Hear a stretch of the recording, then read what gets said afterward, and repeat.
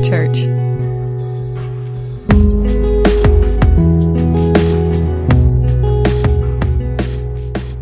All right, we continue this morning in our study through the book of 1 Samuel, chapter 20 this morning. And we have scenes here, particularly with Jonathan and David.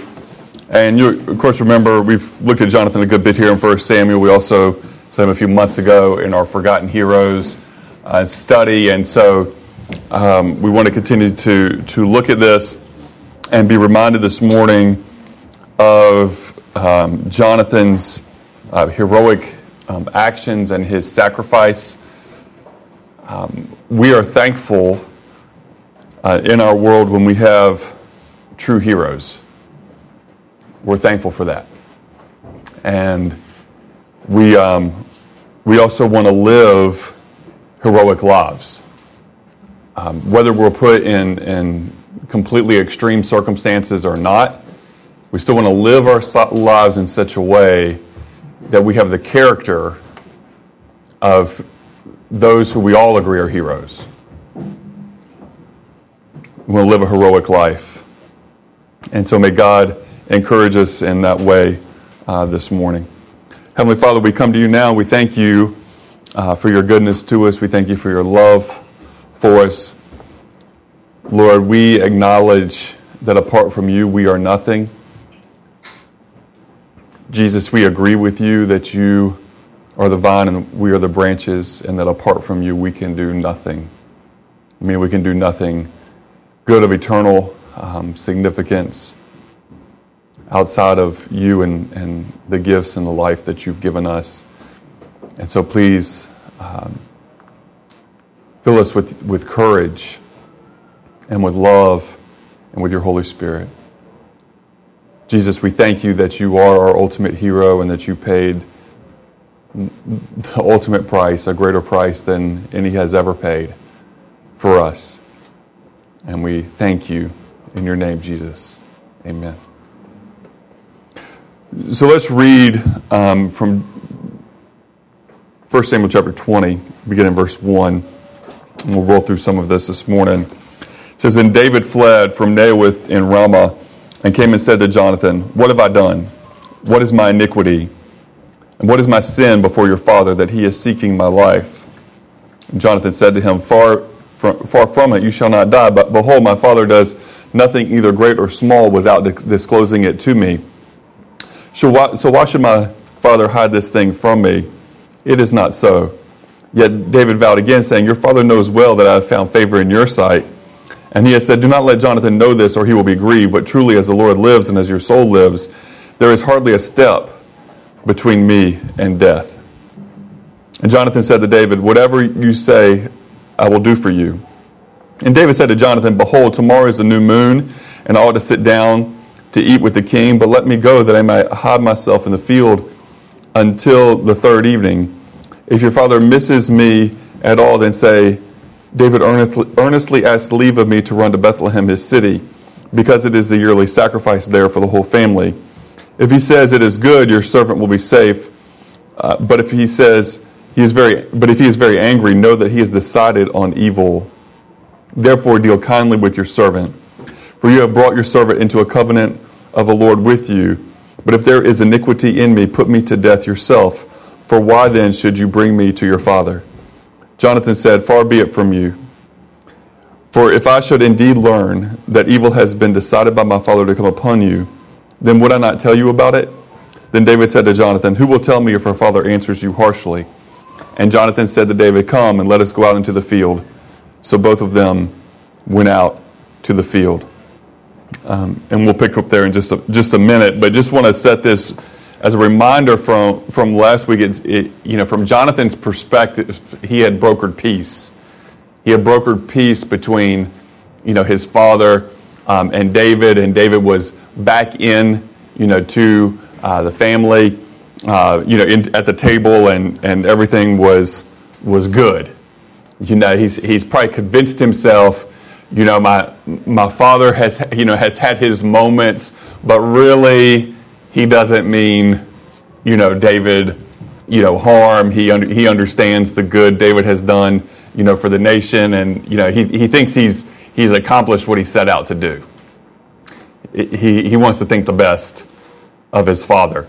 It's hard to fault him, for that, but it's not the reality. And David has that perception. Perhaps he has perhaps he's been warned by another person. But he says, your father knows well that I found favor in your sight. And he has said, do not let Jonathan know this, or he will be grieved. Or perhaps, he'll try to stop it, right? So that's David's very perceptive of this situation. He has good instincts with this. So then in verse 12, we'll pick back up in verse 12, it says, and Jonathan said to David, the Lord God of Israel be witness. When I have sounded out my father about this time tomorrow or the third day, behold, if there is good feeling toward David, shall I not send to you and make it known to you? If it pleases my father to do you harm, may the Lord do so to Jonathan and more also, if I do not make it known to you and send you away, that you may go in safety. And may the Lord be with you as he has been with my father. If I am still alive, will you not show me the kindness of the Lord that I may not die? You shall not cut off your loving kindness from my house forever, not even when the Lord cuts off every one of the enemies of David from the face of the earth. So Jonathan made a covenant with the house of David, saying, may the Lord require it at the hand of David's enemies. Jonathan made David vow again because of his love for him, because he loved him as he loved his own life. So here we have this covenant between the house of David and the house of Jonathan, that they have promised to do good to each other, that they have set the Lord as witness. Now the reality is, and what we always need to remember, the Lord is always witness. The Lord sees everything. He knows all of our dealings, good and bad. He knows all the dealings of our heart. He knows how we treat others. We have this incredibly high standard that God has given us to love our neighbors as ourselves.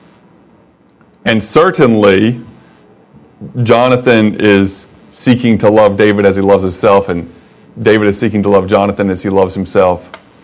But then Jesus takes it even a step further for us when he tells us things like, love our enemies. Now, that doesn't mean let your enemy do evil or let your enemy get away with evil, but it has to do with the attitude of our heart and what our ultimate goals and perspectives, perspective on life is. But he knows, Jonathan is thinking like this could play out in a number of different ways. And so if it plays out poorly, he wants David's assurance that David will treat his family well. At this point, Jonathan has a family. He's starting to think about his son and his, future. So that's important to the story because, how these things go when there's, if there ends up being war between Saul and between David, Jonathan wants to have assurance that David is going to treat his descendants well, even if Jonathan himself doesn't survive the whole thing. We see, life is sometimes complicated. There are verses in the scripture in 1 Samuel where you kind of have a sense here that Jonathan understands he may be a casualty of this whole thing. And then there's other places where he has in his mind that David is going to be the king and that he's going to be at his right hand. He's going to be the second in command. Which again, we've talked about how amazing and astonishing that is as the rightful heir in terms of being the firstborn of Saul and having that place in society, the expectation that Jonathan would be the next king, and he has willfully given that to David instead of making David a rival. But he still, at points in his life, views himself when this all plays out in the end, when my father's time is done, David is going to be the king, and I'm going to be second to him. So that's all part of this. He doesn't know which way it's going to play out. The reality is we don't know how our lives are going to play out. We may say, if I live until I'm, 90 or 80 or whatever it is, these are my goals. But if I only make it to 30, I hope to have accomplished these things. If I only make it till I'm 40 or only make it till I'm 50, I hope I've accomplished these things. You think about life in different time frames because no one is guaranteed tomorrow. So we have to make our days count. And so then this is how they play this out in verse 18. Then Jonathan said to him, tomorrow is the new moon and you will be missed because your seat will be empty. When you have stayed for 3 days, you shall go down quickly and come to the place where you hid yourself on that eventful day, and you shall remain by the stone Ezel. And I will shoot 3 arrows to the side as though I shot at a target. And behold, I will send the lad, saying, go find the arrows. If I specifically say to the lad, behold, the arrows are on this side of you, get them. Then come, for there is safety for you, and no harm as the Lord lives. But if I say to the youth, behold, the arrows are beyond you, go, for the Lord has sent you away. As for the agreement of which you and I have spoken, behold, the Lord is between you and me forever. So David hid in the field, and when the new moon came, the king sat down to eat food. The king sat on his seat as usual, and the seat by the wall. Then Jonathan rose up, and Abner sat down by Saul's side. But David's place was empty. Nevertheless, Saul did not speak anything that day, for he thought, it is an accident. He is not clean. Surely he is not clean. It came about the next day, the second day of the new moon, that David's place was empty. So Saul said to Jonathan his son, why has the son of Jesse not come to the meal either yesterday or today? Jonathan then answered, David earnestly asked leave of me to go to Bethlehem, for he said, please let me go, since our family has a sacrifice in the city, and my brother has commanded me to attend. And now, if I have found favor in your sight, please let me get away, that I may see my brothers. For this reason, he has not come to the king's table. Now, let's talk about a couple things here before we move on. First, just real briefly and quickly, in our culture, what do you mean he's like unclean, that he's not able to come to the table? Well, in the Mosaic law, for certain things related to going to the tabernacle for worship, there were certain things that make you unclean. Apparently, there was some carryover culturally that if you were unclean, for that purpose, then you could be unclean for, a formal meal with the king or something like that. It's not. It seems like there's some cultural carryover as far as that goes. But there were a lot of different things that could make you unclean. You touched an animal that was dead, that especially was an unclean, type of animal, or touched a human body, that someone had died and you had to help move them or whatever it was, then you would need to go through this like ceremonial washing process. And there's other reasons you could be unclean as well. You can read all about those in the Mosaic law if you so desire.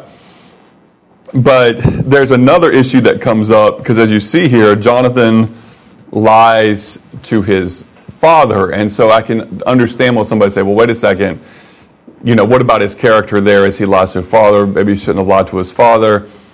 Perhaps there could have been another way to have found out the truth of the situation. We don't want to be in a situation where we acquiesce easily and say lying is okay. Because what happens when you do that is people will make excuses and reasons to lie when it's not valid. Okay, when there's not very much at stake. So we tread lightly when we say, okay, sometimes it's okay to lie. Because what do we tell our kids? Don't lie, tell the truth. Right? So you don't want to just, flippantly say, well, sometimes it's okay to lie. What we do say, though, that we have a moral hierarchy. There is a moral hierarchy in life. And in some cases, people have to do something that at least has the appearance of wrong in order to keep a greater wrong from happening. Classic example, the easy example that we all understand is, German citizens hiding Jewish people in their homes or hiding places, hiding them from the Nazis.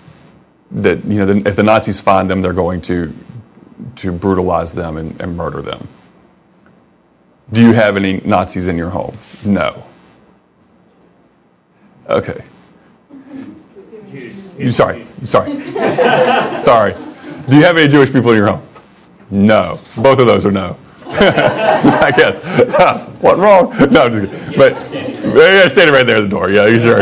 Come on in. Yes. But now I do appreciate, like Corrie ten Boom, her approach was, why yes, so many. Come and find them. Look for yourself.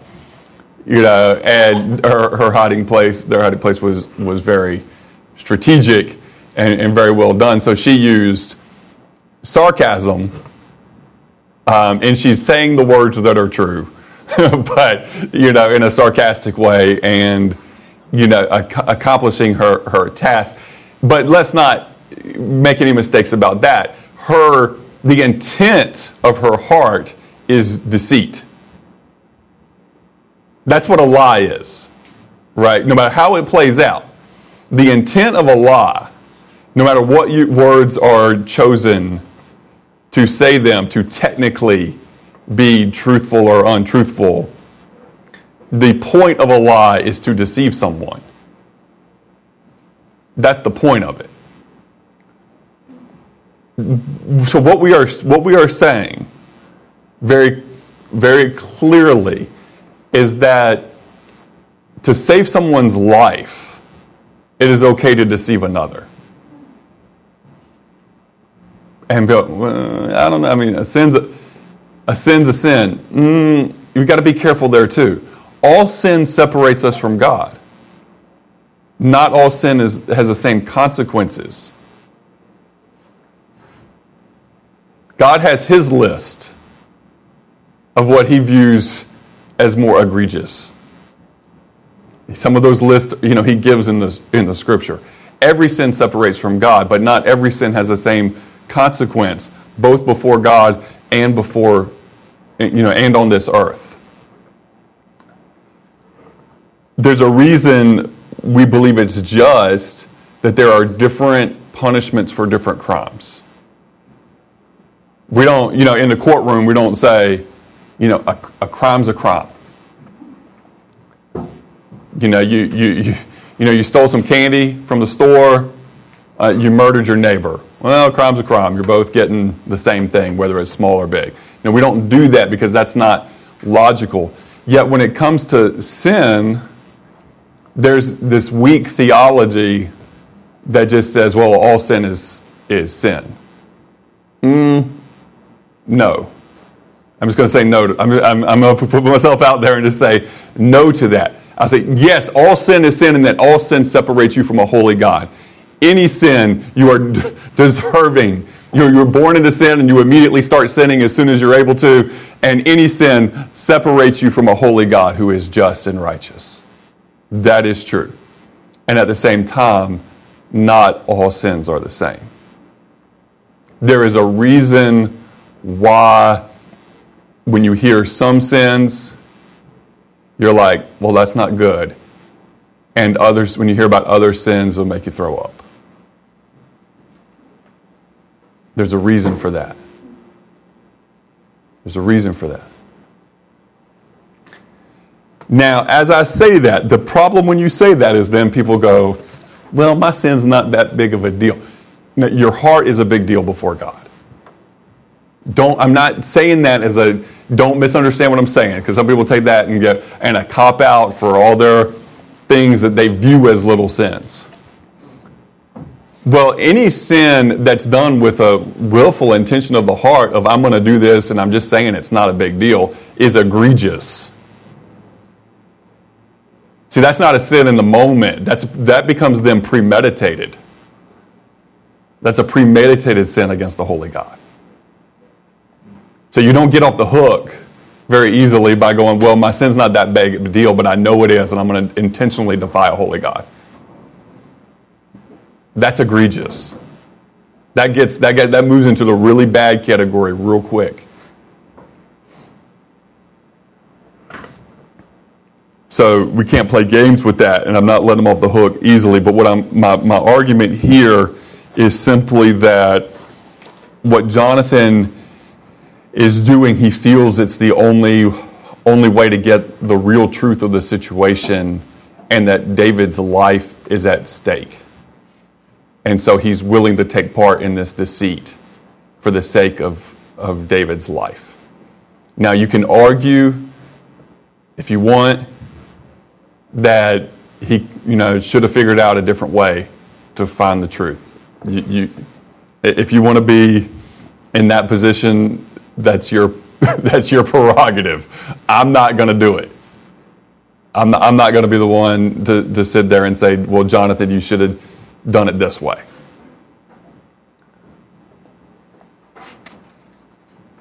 I can imagine it was a pretty hard thing for him to do. I think we can at least all agree on that. That's a pretty hard thing for him to do because he does love and respect his father.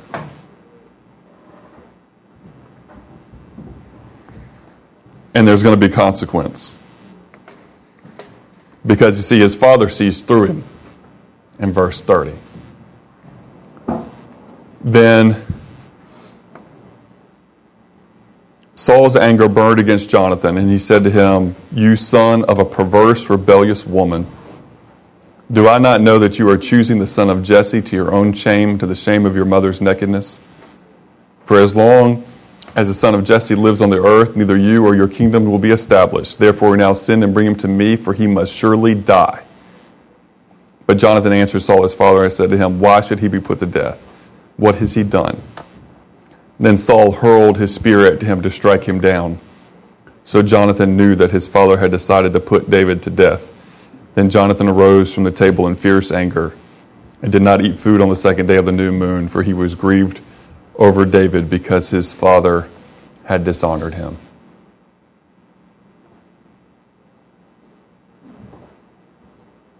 Man, there are so many things in those few verses. Saul's anger toward his son, because again, Saul sees it as you've given up your rightful place. The thing he doesn't understand about his son is that his son knows that the Lord has already given his place to David.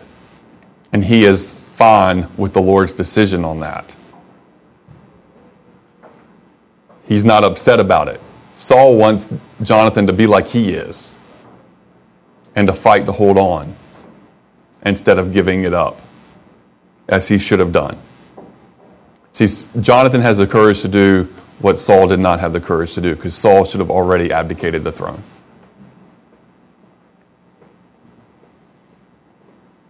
And so, again, Saul's character has been shown multiple times in 1 Samuel to be lacking. And at this point, it's not his fault in his own eyes that his son is this way. You son of a perverse, rebellious woman, it's your mother's fault. Now, sometimes we do this joking, right? Sometimes we look at one of our children and we look at our spouse and we go, you do see that's you, correct? You do see that's you. How many times has a husband done something and their wife looked at him and gone, so that's where they get it from. So that's where they get it from. Right? I mean, that's an everyday occurrence. I mean, not necessarily every day in my home, just very frequently. So, I'll say that, just very frequently. Get it from you. But, the sort of language that is used here is really, harsh and doesn't, Saul is obviously not respecting, his wife. And that's obviously a sad and a bad thing. But, maybe I was just holding out a little hope. Maybe this would have fallen on Mother's Day. So you could say maybe Jonathan, some of his good character traits come from his mother, because, we're certainly not finding too many in his father. So we'll just, for Mother's Day, just keep that in mind. Just carry that on over for there. Sometimes our preaching schedule and the calendars don't always match up too nicely. Sometimes we have to call an audible. But hey, Mother's Day, you son of a perverse, rebellious woman. And so but we can work with that. There's at least something there to work with. But anyway. And then Saul is as angry enough when Jonathan stands up. Jonathan stands up to his father and does the right thing. And Saul is angry enough to throw a spear at him, because, Saul has other sons. And maybe one of his other sons will fight to hold on, to fight for that throne. So I was going to take out the quote-unquote weak one himself, his perception of weak. Now, just again, for the record, we know Jonathan is not weak. We know Jonathan is a valiant warrior before God for his people. Obviously, Jonathan it says he's in fierce anger. But notice this, for he was grieved over David because his father had dishonored him. He was more angry that David had been dishonored than that his father had thrown a spear at him. Again, it shows you his care for and his love for David. Verse 35. Now it came about in the morning that Jonathan went out into the field for the appointment with David, and a little lad was with him. So he said to the boy, "Run, find now the arrows which I am about to shoot." As the lad was running, he shot an arrow past him. When the lad reached the place of the arrow which Jonathan had shot, Jonathan called after the lad and said, "Is not the arrow beyond you?" And Jonathan called after the lad, "Hurry, be quick, do not stay." And Jonathan's lad picked up the arrow and came to his master, but the lad was not aware of anything. Only Jonathan and David knew about the manner. Then Jonathan gave his weapons to his lad and said to him, "Go, bring them into the city." When the lad was gone, David rose from the south side and fell on his face to the ground and bowed 3 times. And they kissed each other and wept together, but David wept the more. And Jonathan said to David, "Go in safety, inasmuch as we have sworn to each other in the name of the Lord, saying, the Lord will be between me and you, and between my descendants and your descendants forever." And then he arose and departed, while Jonathan went into the city. A couple of things there. I mean, there's some foreshadowing with what happens later on in the story. The Lord will be between me and you, between my descendants and your descendants forever. It's a sad and beautiful scene. This friendship that's stronger than brothers, that is brought about in their common heart for the things of the Lord, their common desire for Israel, the love and respect that they have for each other is really beautiful. Any person to have a friendship, that strong with anyone or anything close to that is a tremendous, blessing. The reality of it is that friendships are hard, and that friendships get tried, and that friendships are hard to maintain over time. Because we're human, because we're fallen, because we get our feelings hurt and we have our pride and, all these different things. To have a friendship like this is not something to take lightly. And so we can learn from them on what it means to be a good friend and some of the sacrifice that takes. Now, we might not be put in these sort of situations, but again, every friendship certainly will be tested. And we just have to remember as well, the Lord loves the Lord loves unity, and the enemy loves to divide. You know, the Lord tells us how beautiful it is when the brethren, brothers and sisters dwell together in unity, and the enemy, is a roaring lion seeking whom he may devour, and seeks to divide people, and seeks to harm families through division, through divorce, through separation, through being together but not really being together. Divides friendships, especially between brothers and sisters in the Lord, and to divide churches. And so we have to be aware of the enemy's schemes and to work hard, against that. And to deal with situations that have to be dealt with. Jonathan and David had to deal with a complicated and difficult situation, and each had choices that they could have made that would have ruined their friendship. They each had opportunities to mess it up. But they handled things the right way. And so we're thankful.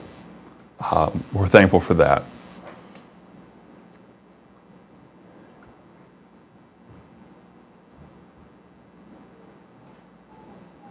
I pray for each of us in our lives that we have friends that are like this, that really have a deep care and willing to sacrifice the easy in order to have this. It's been a lot easier for Jonathan not to have confronted his father. A lot easier for him not to get a spear thrown at him.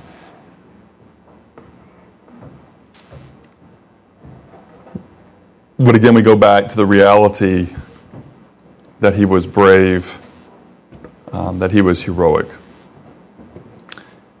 Just want to make a couple comments on that in closing, and share. Hopefully, it ends just positively.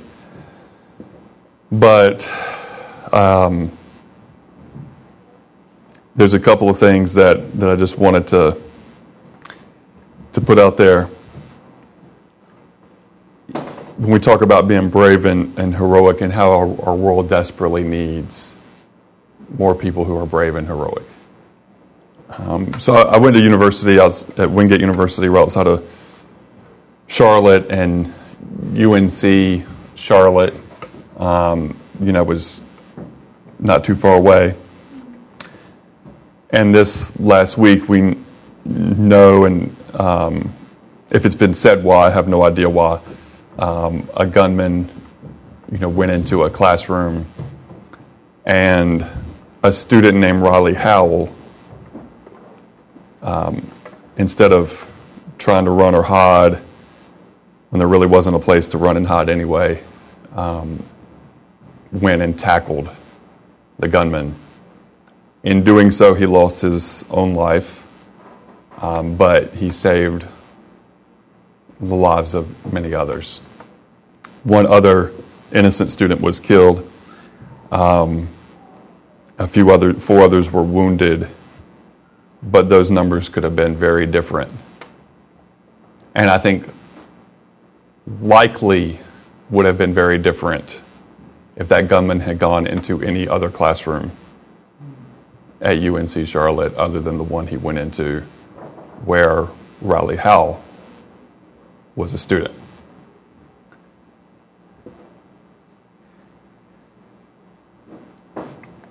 His mother was a teacher. He wanted to be a fireman or to be in the military. He was part of the ROTC at UNC Charlotte. He was always the one looking to help others. His friend said when you were around him, you felt safe. As followers of Jesus, these are the type of children we need to raise, but also the type of people we need to be.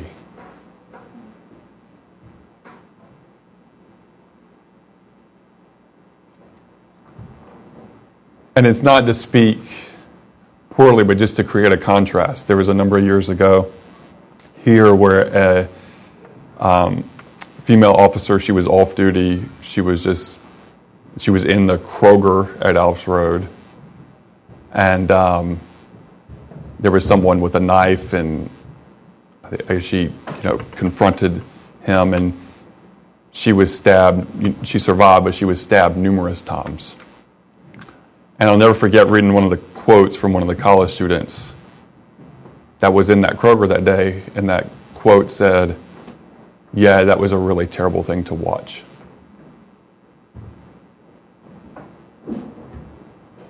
It's a really terrible thing to watch.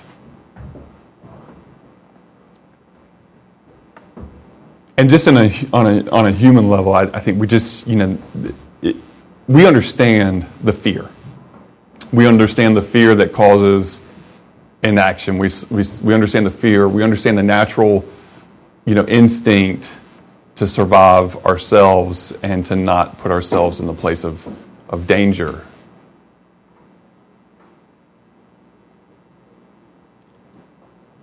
But I can tell you, if Riley Howell had been in that Kroger that day, that wouldn't have gone down like that.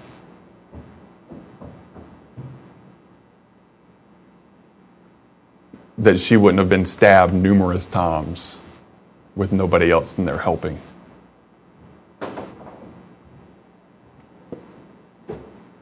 So we have to look in the mirror and just, on a human level and say, am I a fight or flight? Am I willing to sacrifice myself to help others?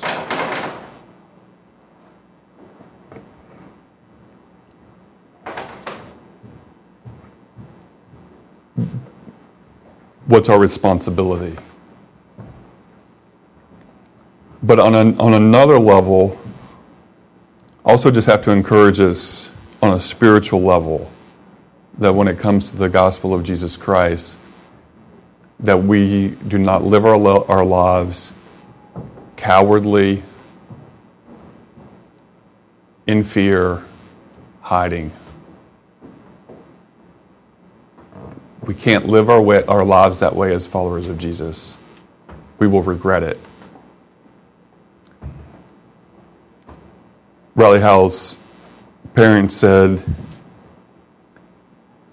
they knew in that situation he would do what he did, because if that situation happened and he had just tried to save himself, he wouldn't have been able to live with himself.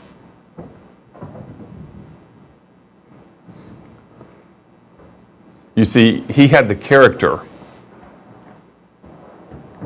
before the situation happened. So when the situation did happen, he didn't have to convince himself to do the right thing. He was already prepared to do the right thing. When it comes to the gospel, when it comes to being bold, again, in love for truth, we have to have the character to be prepared to do the right thing, so that when we're in the situation when doing the right thing is difficult, and doing the right thing is hard, the decision has already been made. We're not sitting out there weighing out all the consequences.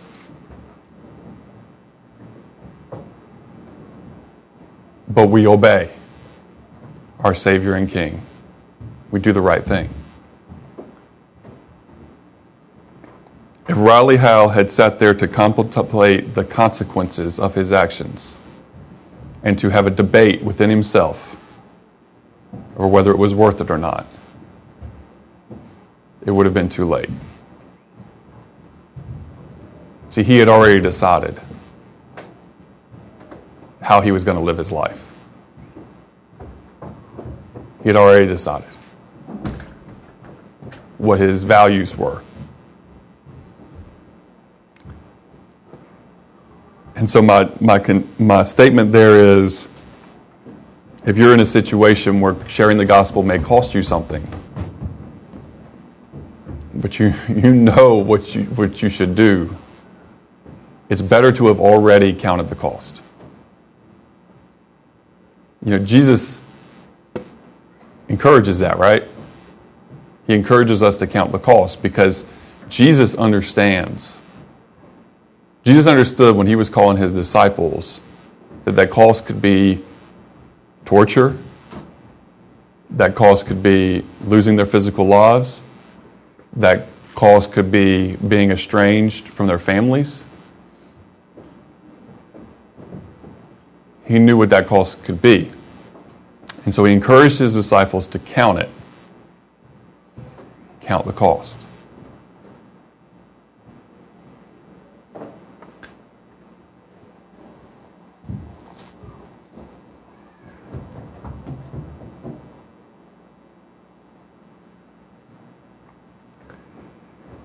This week as well, we got news that my cousin Joy, she's been a missionary pilot in Brazil and Peru for over 20 years. We found she had cancer. She had a surgery there. She's coming to the United States very soon for some further help with that, and we're hopeful and prayerful that all of that turns out well. But she put a post that I just read last night that was really cool. She said, when I first started, she said this. She said some missionaries in Brazil told her that the church in the Bororo tribe was praying for her. And she said, when she first started flying there were no followers of Jesus. And now there's a church praying for her.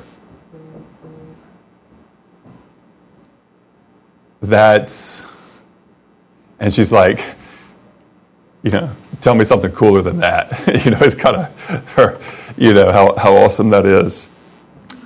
And the reality is, she's doing a dangerous job. Flying into difficult places that most pilots don't have the skills to get in and out of. She's sacrificed. I call her Wonder Woman. She's a mechanic, a nurse, a pilot, and a mom of 3.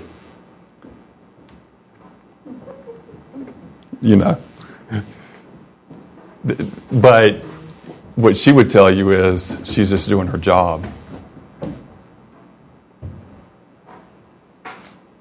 She wouldn't tell you she's a hero. She'd just tell you she's doing her job. Because that's what the Lord asked her to do.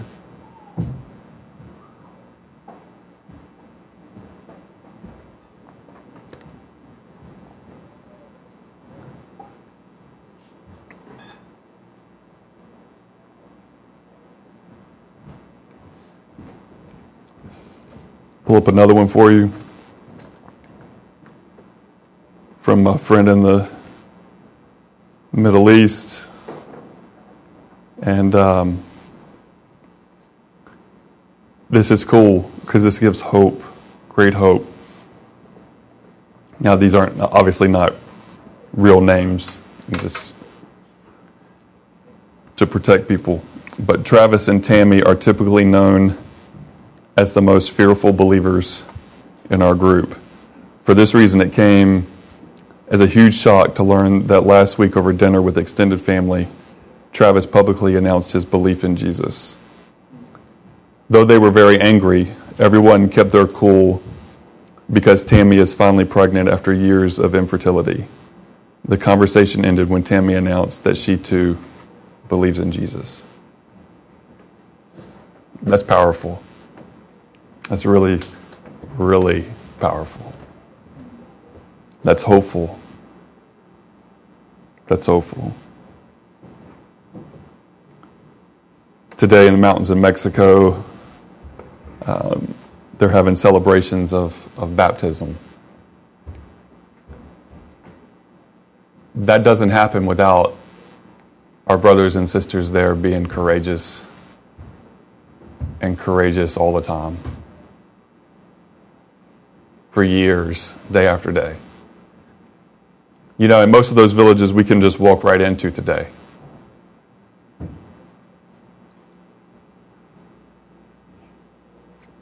That hasn't always been the case. People we know have had machetes pulled on them. Rocks have been thrown at trucks. People have been threatened. Hands around people's necks. Believers have suffered. New believers have suffered. Oftentimes even more than the missionaries. Historically, it has required great courage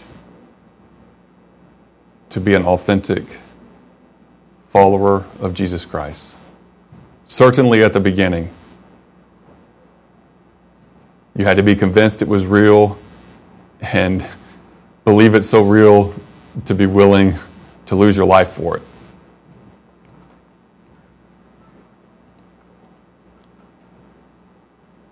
If we have a faith that doesn't require any courage, that doesn't require any boldness, that doesn't require any risk, I'm just not sure we're talking about the same thing that Jesus was talking about.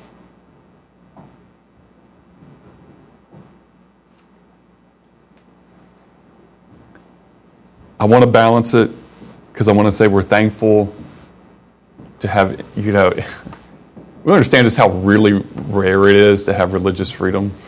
I mean, it's not common, folks. It's not has not been historically common. We're like this unicorn. Really. Really. We can talk about all the unicorns, and sometimes we get frustrated. That person thinks they're a unicorn. Listen, Church of the United States of America, for a good number of decades now, has been a unicorn. It's been rare and unusual, and perhaps the Lord gave us that for a period of time so that we would have the ability, to send out missionaries all over the world. Perhaps those times are coming to an end.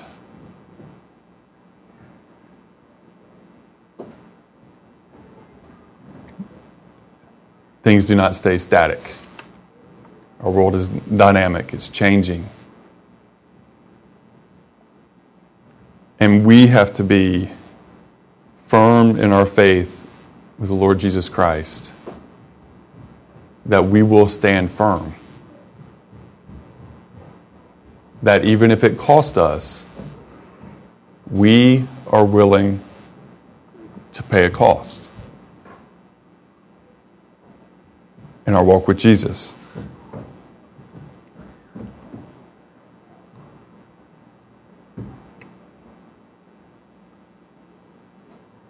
Riley Howe will be laid to rest later today with full military honors.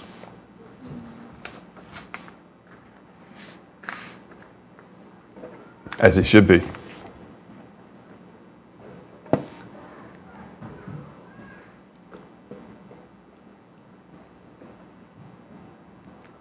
When our days on this life are done,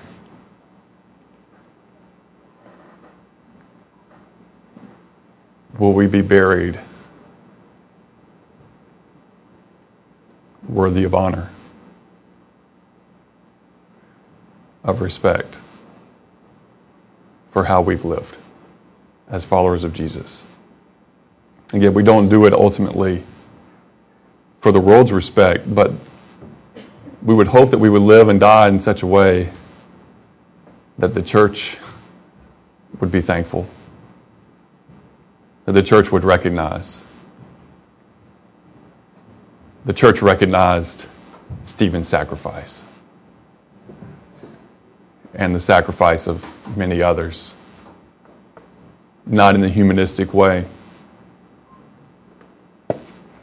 but in a God-honoring and God-glorifying way. Because that really is the question. How we've lived life, is there a reason when we die for other people to give God glory?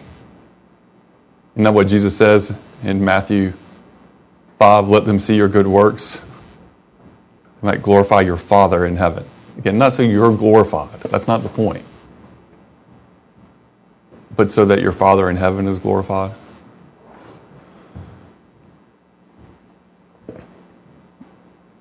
That we would hear the words when we pass to the other side. Well done, my good and faithful servant.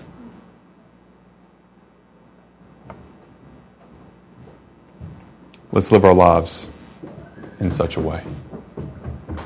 Heavenly Father, we come to you now, and we're humbled and thankful for the great sacrifices that we bear witness to. For the sacrifice that Jonathan made and so many other of your followers have made throughout history to do the right thing in the face of adversity. Lord, help us to just be people who do the right thing, period. Help us not to shrink back, but to be bold, to be courageous, and to live with a sacrificial love. In your name, Jesus, as we take the bread and the cup this morning, we take it in your name and we give you thanks for your ultimate sacrifice on our behalf. Thank you, Jesus, in your precious name. Amen.